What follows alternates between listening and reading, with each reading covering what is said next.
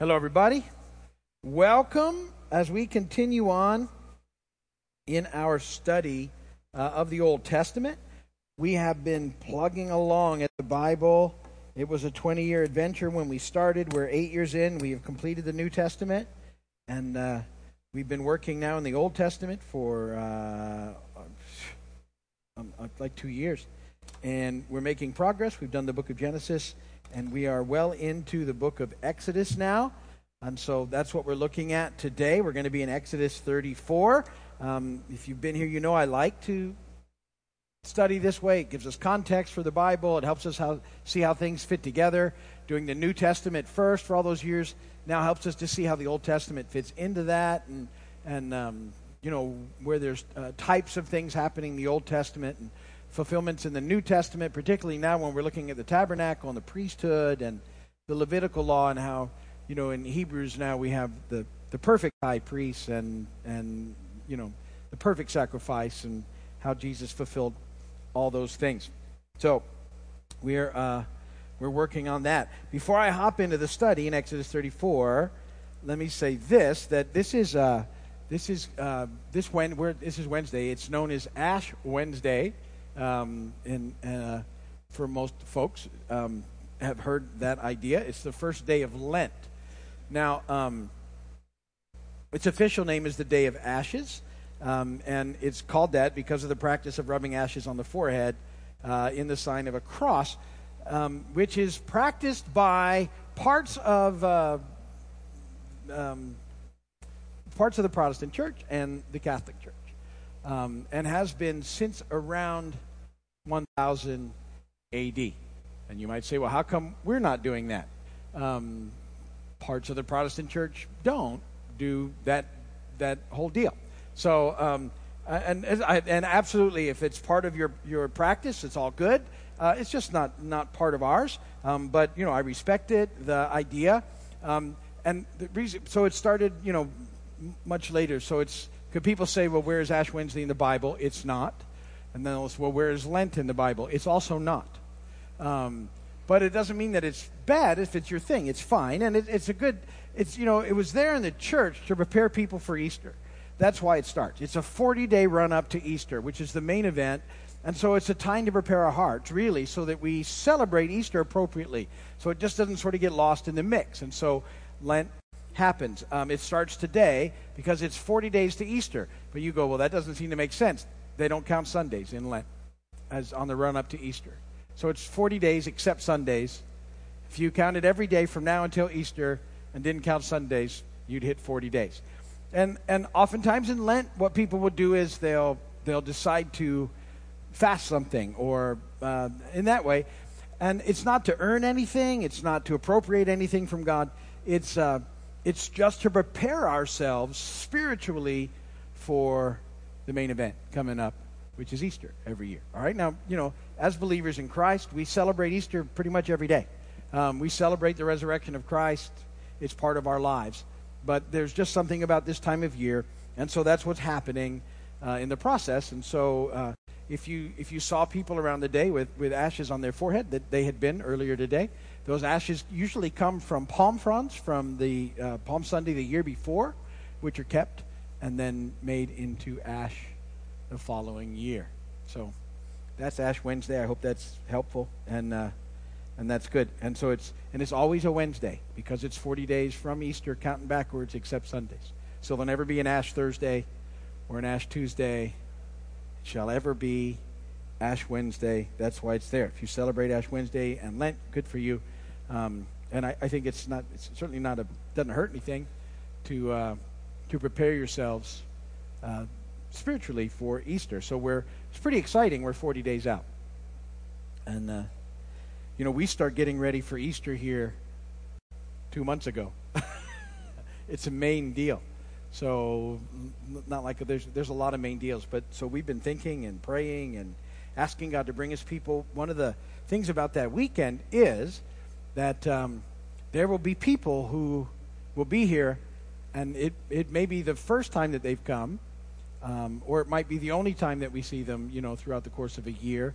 And so we want to do everything we can to put them in an environment where they can be impacted by the wooing of the Holy Spirit so they can come into the kingdom. So we spend a lot of time thinking and praying and asking God to come and help us in those services. And over the course of our history, we have added a lot of new people on Easter weekend that keep coming back. And so that's very cool. And a lot of people who came for the first time on Easter and plugged in and stayed plugged in. So we have friends who came, and I'll never forget it because they came, and that particular year I had sent out invitations, postcard invitations to the community, which we don't generally do anymore because there's enough of you now that I hand you flyers and tell you to invite people and it fills the place up. So, but this was a different time, and so we were trying to get more and more people to come. And this couple came. Their names are John and Shelley. They're friends of ours now. But he came in, and when he came in, they came in sort of at a funny time, and everybody was sitting around eating. You know, it was in between services. And they kind of took a good look at that, and I hear this story. Two people look and go, wow, this is the right place. And they were kind of looking at their flyers in the hallway, and he's walking, you know, and I happened to be walking down the hallway, and I could tell that they were, and he said, listen, we got this postcard. Is this the right place? And are you going to do this thing, church thing? Or is it done? Did we miss it? And I think, no, we've done one. We're about to do another one. Come on in and get something. And they came, and they came back. And they came back, and they came to Christ, and they have been walking with Him ever since. Are heavily involved in ministry, and they've moved. But God has used them in many places all over the world. And this is just one story. So I don't know how I got that far off track today, but there you go. It's a good story. So later on, when I'm having you invite people, that's why. Okay? All right, so we're in Exodus 34. And if you remember sort of the last couple of chapters, what's been going on is the great sin. Moses had been up on the mountain with God, gone for about a month, you know, in this 40-day plan, and the people got tired of waiting for him to come back, and they took matters in their own hands. They convinced Aaron to sort of, you know, forget about Moses and make a golden calf so they had a god that they could manage to worship, and they did. They gave their earrings, golden calf. You remember Aaron's excuse, which is so funny. I don't know how it happened. They just threw their earrings into a fire and out popped a golden calf. But earlier we'd been told that he'd fashioned it and it was his idea. Anyway, God knows what's going on and tells Moses, you better go and see what these people are up to. Moses comes down the mountain, sees this. In effect, what's happening is a big sort of orgy taking place in this pagan worship ritual. He has the 10 Commandments. He breaks them, it drops them and breaks them, and goes in and begins to deal with the people. It's a big mess, and yet we see that the people are repentant. Over time, some of them are dealt with immediately. Those people that were actually involved in the orgy itself, about 3,000 people were just sort of dispatched by the Levites. And the rest of the people had an opportunity to repent, and they did. God had said, that's it, I'm not going to go with you anymore. I'll make sure you're okay. I'll send you some sort of angel. But in effect, Moses had pled with him to please not do that. Please come with them. And he had said, okay, because the people were repentant and because of his friendship with Moses. So now Moses goes back up on the mountain, another 40-day stretch. And he's hanging out with God. And they're sort of finalizing these things, and there's going to be a new issuing the 10 Commandments. They're going to be put back on stone. Moses is still sort of interceding with him because he's sort of wondering if the promise that God has made to accompany them, is he going to come, is he really going to forgive the people and walk with them once again, or, and accompany them? Or is he going to come like a policeman sort of watching a criminal? Or is he going to be like a father caring for his beloved children?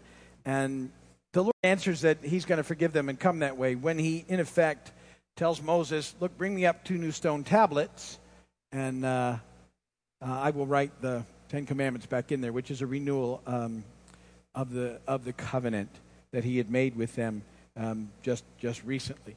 The only difference this time, the first two, God himself had hewn the tablets and written in the tablets the Ten Commandments. This time he's having Moses bring the tablets, but God himself will write the Ten Commandments on the tablets. All right? So that's what's happening.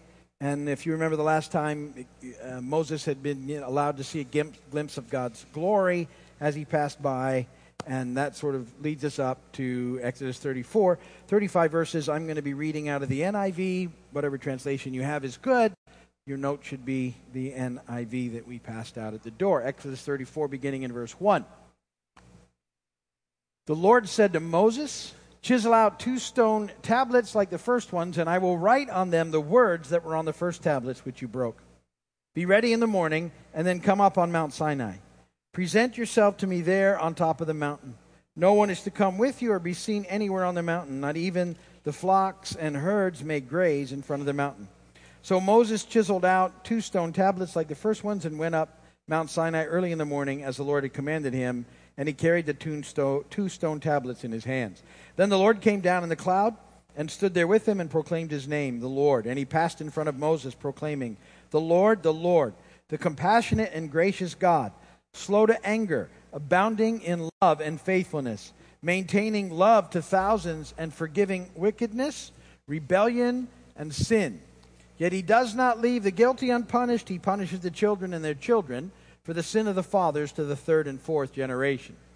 Moses bowed to the ground at once and worshipped. "O Lord, if I have found favor in your eyes," he said, "then let the Lord go with us. Although this is a stiff-necked people, forgive our wickedness and our sin and take us as your inheritance." Then the Lord said, "I am making a covenant with you. Before all your people I will do wonders never before done in any nation in all the world.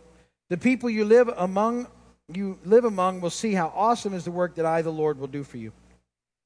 Obey what I command you today. I will drive out before you the Amorites, Canaanites, Hittites, Perizzites, Hivites, and Jebusites. Be careful not to make a treaty with those who live in the land where you're going, or they will be a snare among you. Break down their altars, smash their sacred stones, and cut down their Asherah poles. Do not worship any other god, for the Lord, whose name is jealous, is a jealous God. Be careful not to make a treaty with those who live in the land, for when they prostitute themselves to their gods and sacrifice to them, they will invite you, and you will eat their sacrifices. And when you choose some of their daughters as wives for your sons, and those daughters prostitute themselves to their gods, they will lead your sons to do the same. Do not make cast idols. Celebrate the Feast of Unleavened Bread. For 7 days eat bread made without yeast, as I commanded you. Do this at the appointed time in the month of Abib, for in that month you came out of Egypt. The first offspring of every womb belongs to me, including all the firstborn males of your livestock, whether from herd or flock.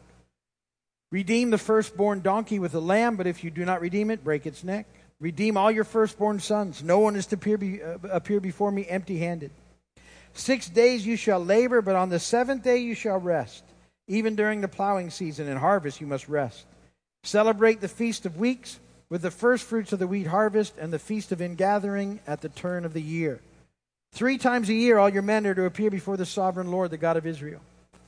I will drive out nations before you and enlarge your territory. And no one will covet your land when you go up 3 times each year to appear before the Lord your God.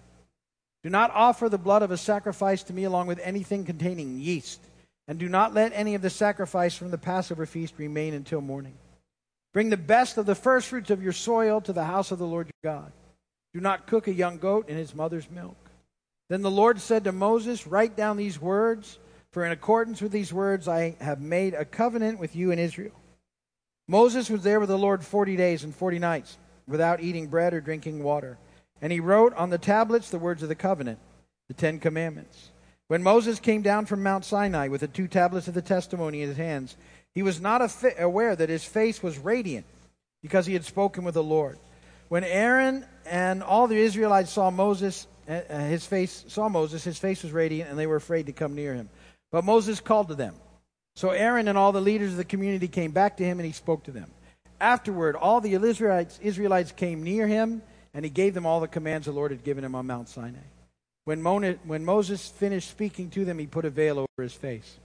But whenever he entered the Lord's presence to speak with him, he removed the veil until he came out. And when he came out and told the Israelites what what he had been commanded. They saw that his face was radiant. Then Moses would put the veil back over his face until he went in to speak with the Lord. Blessed be the word of the Lord. All right, first few verses. So the shattered Decalogue, the Ten Commandments, had to be replaced. Remember, they'd been broken when Moses came down and saw the idolatrous worship that was going on. And they needed to be replaced because the tablets served as sort of the commitment between God and his covenant people. And as I said, this time Moses would have to get the tablets ready, but God would write upon the slate the same thing that he had written on the first one. The first set had completely been done by God. This time Moses would write get the tablets ready, but Moses would, but God would write on them himself. And the Ten Commandments were sort of the basic foundation of the legal system that was being put in place back then under the Old Covenant. So it was pretty important, and it was sort of God's willingness to do that was a sign that he was still with them. And pretty much everything we're going to look at in the rest of Exodus and in Leviticus will be sort of hinging upon the Ten Commandments and what we understand about them. So that's got to happen again. Verses 5 through 7, early in the morning, Moses climbs back up to the summit of Mount Sinai. The Lord's presence came over him in a brilliant cloud, and as Moses, said, basically, I'm here. The Lord shows up, and God proclaims himself there with. He makes a statement about who he is in verses 5 through 7, which is referred to many times in the Scripture. He said that he was God. He was full of compassion, rich in grace, abounding in steadfast love and faithfulness. That he would have compassion to those who had committed iniquity and transgression that results from rebellion and their sin.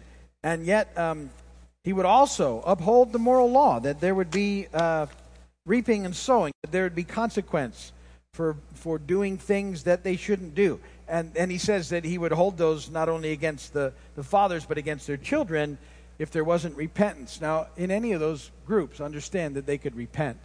But children tend to go in the way of their parents, which is, if you're a parent, frightening.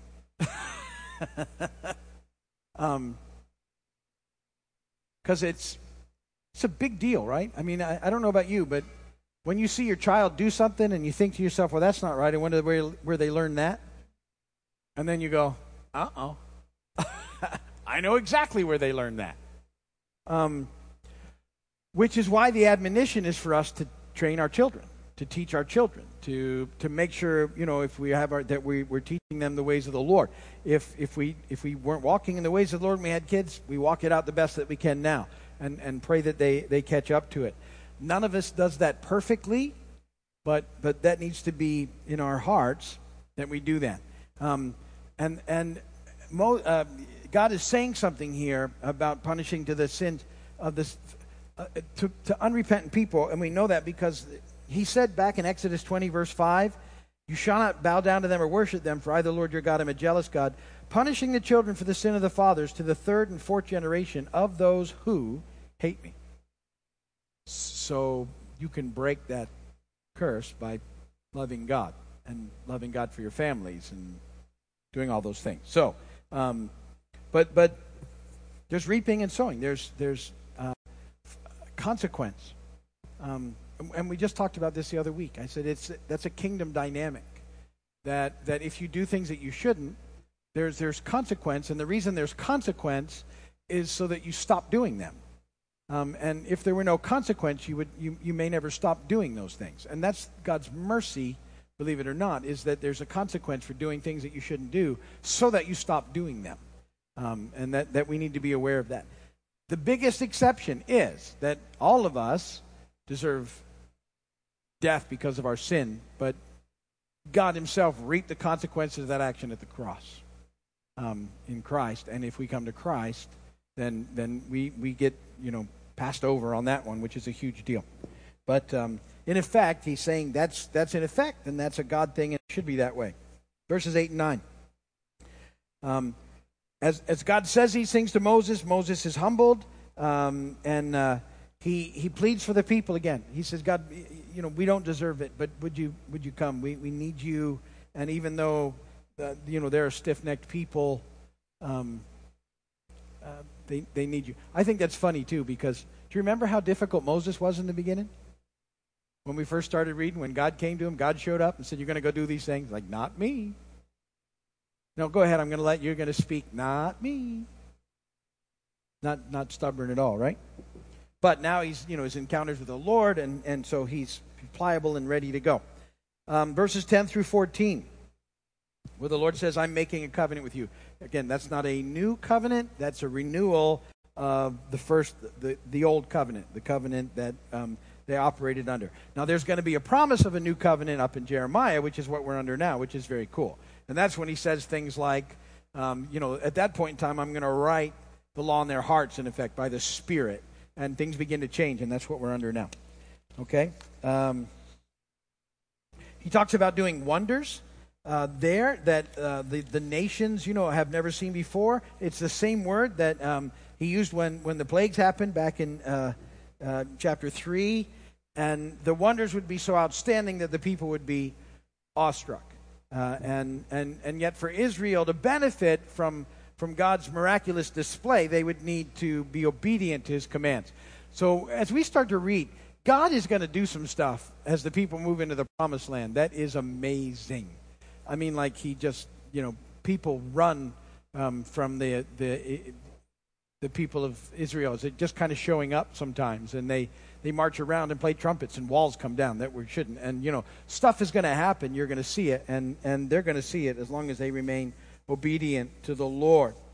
They were also told in verses 15 through 17 that they were to be aggressive in their stand against the pagan religions of the Canaanite peoples that they were going to encounter. They were to tear down their altars. They were to smash their sacred pillars and chop to pieces and burn to ash the wooden symbols of the Asherah poles and all of the false deities that were represented by those things. And that they were to just completely do away with them. God would not deal with divided loyalties, and he doesn't want them engaging in any of that pagan worship which they had been familiar with back in Egypt and which they'd been dealing with all this time in the process. He says, I'm a jealous God. I won't deal for that. And that word could be jealous. It also could be zealous, depending on how it's translated. But he's just saying, I want you to be wholly mine and to not get your worship polluted with this false worship. He also said, don't start to intermarry, because what will happen is when you intermarry, the people that you marry will drag you back into their false worship, and you'll miss the true heart of it. And you're going to see how they do this very quickly. They don't do what they're supposed to do. They allow these things to stand, the false gods and everything. They don't take them all down. They start to intermarry, and it causes the very problems that God warned them about. He reminds them again in verse 17, don't make any sort of don't cast molten metal into a god that you can worship, into a mold. He'd already said they shouldn't do that back with the Ten Commandments, and they had just done it with the golden calf, and he's saying, don't ever do that again. And then he reminds them of some things, and these things will be talked about more in verses 18 through 21. He reminds them again of the Passover they're to celebrate. That was the first celebration of the year, and that would happen on the 14th of Abib, which is basically April for us. And they would celebrate in their homes first as a representation of what they'd done just before the Exodus, and then there would be a public celebration where the Passover meal was to be shared among all the worshipers that had celebrated, assembled for the occasion. They could only eat unleavened bread during the week, and that was going to be very important. And then he reminds them in verse 22 that of the second big feast, was 7 weeks after that one, Passover, and it was called the Feast of Weeks, where they would count 7 sevens, but they would count the day they were on because of the way they counted, so it was 50 days, so it became known as Pentecost. He's talking about it then. And then he talked about the Feast of Ingathering, which is more, we know it as the Feast of Tabernacles. So remember, and we'll talk about this more, but I spent some time talking about the feasts just at some point in this study, because they're commanded the 7 feasts, and you'll see them start popping up. And Leviticus, when we get to Leviticus 23, all of the feasts are listed there and exactly the dates and everything. But the 7 feasts that they were commanded to was Passover and unleavened bread. Those are just a day apart, so they're kind of molding them here together. Passover, unleavened bread, and then first fruits, which is the third day. And that those 3 feasts, Jesus has prophetically fulfilled at the cross and the resurrection. Passover, if you remember, it was all about, body being broken and all those things. That was all part of Passover. He fulfills it at the cross. Unleavened bread, the body on the cross. And then first fruits, early first fruits was the resurrection. And there was this little offering, it's the smallest harvest. But in Matthew, there's this little group of people that rise from the dead when all the tombs were broken and pop out, a few hundred folks. That was the very first sort of celebration. So Jesus is fulfilling those things. And then the Holy Spirit fulfilled Pentecost perfectly, 50 days after that. So those 4 feasts have already been fulfilled. The last 3 of the 7 are trumpets and atonement and tabernacles. And we're in the season between Pentecost, prophetically, and trumpets. Remember when Jesus comes back, what's happening when Jesus comes back? What are we waiting for? A big trumpet sound. The end of the harvest. That's what that's all about. We're waiting on that one. We're in that tension right now. And then, when that happens, trumpets, atonement, and tabernacles will all happen very quickly. But the people of Israel were called to gather as a nation for Passover. They were supposed to leave wherever they were and come and celebrate Passover and Pentecost and tabernacles. And that there was a promise that when they left their land, especially now, there's some of them are going to be sort of at a distance, that God would divinely protect their homes and their families while they were gone, which is pretty cool, because the leaving like that would have left everything pretty vulnerable. But God says, "I'll take care of everything. You just come." That would keep the people together in community, and it would be a pretty important sort of situation. They were told not to use leaven in the bread during that time. And remember that Jesus talks about the leaven of the Pharisees, which was hypocrisy. It's a sign of that. They were to set aside, the farmers, the first tenth of their crop and bring them as an offering to the Lord. They were reminded, again, and I know it sounds weird, not to boil a baby goat in the heated milk of its own mother, which was a horrific pagan practice. And so God is making sure that they distance themselves from that.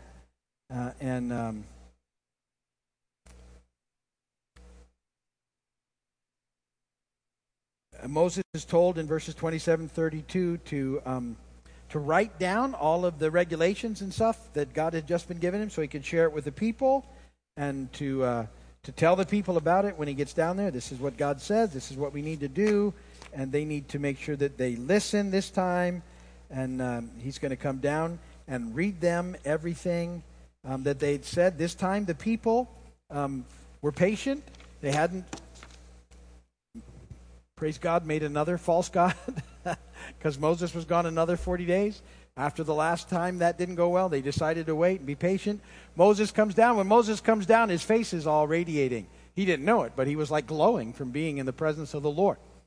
And so it freaks the people out. So he puts a veil over his face so they can't see it. And that apparently every time he would go and be with the Lord, his face would get radiated. But Moses eventually, we're going to read, he'll use that to his own advantage, because even if he hasn't hung out with the Lord, but he wants to go and tell the people something, he'll put the veil on so they don't know. Watch, it'll come. It's pretty cool. Gotta like Moses. So that's kind of Exodus 34, and we'll pick it up from there. the next time we get together. That's a lot to cover, but there's a lot going on right now in the Old Testament, and it's good to see the people responding to God and what that looks like, and that they're a big mess, but God is going to see them through it. So I'm going to finish there. If you're watching my video, thank you for doing that. Love for you to come and visit us when you get a chance. If you need prayer, go to the website. There's a place for prayer, and we will pray for you. Okay. If you have prayer requests, you can pass them up to me, and I will pray for you before we go, and hopefully somebody upstairs is going to shut off that recording.